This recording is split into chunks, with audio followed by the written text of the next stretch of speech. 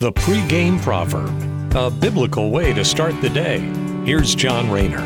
Today, in our devotional, God's Word shows us that even in the most vaunted institutions, government authorities, academic universities, courtrooms, even in those very respected institutions, evil can still prevail. And here's what Solomon says in Ecclesiastes chapter 3, verse 16 on the subject.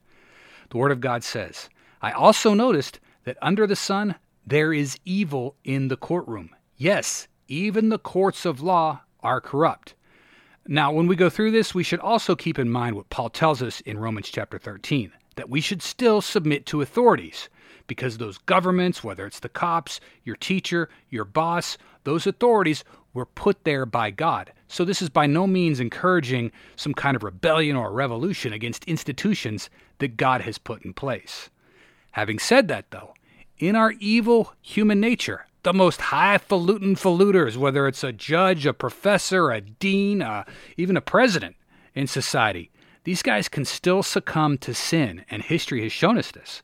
Could be a corrupt official today that was caught on somebody's camera phone when he didn't think anyone was watching, or even back in the day when Solomon wrote this, it could have been a bribed judge back then. Courtrooms and governments today and over the course of history, can fall into the pit of corruption.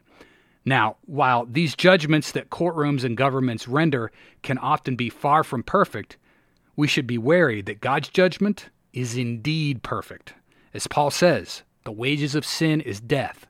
But thankfully, Christ takes that weight of sin from us that he paid for with his death on the cross. But the only way to be pardoned from that sentence is to confess and submit to Jesus as Lord. Thanks for listening. Have a great day. Take care and God bless. The pregame proverb with John Rayner. Look for it on all podcast platforms and have it delivered to your smartphone.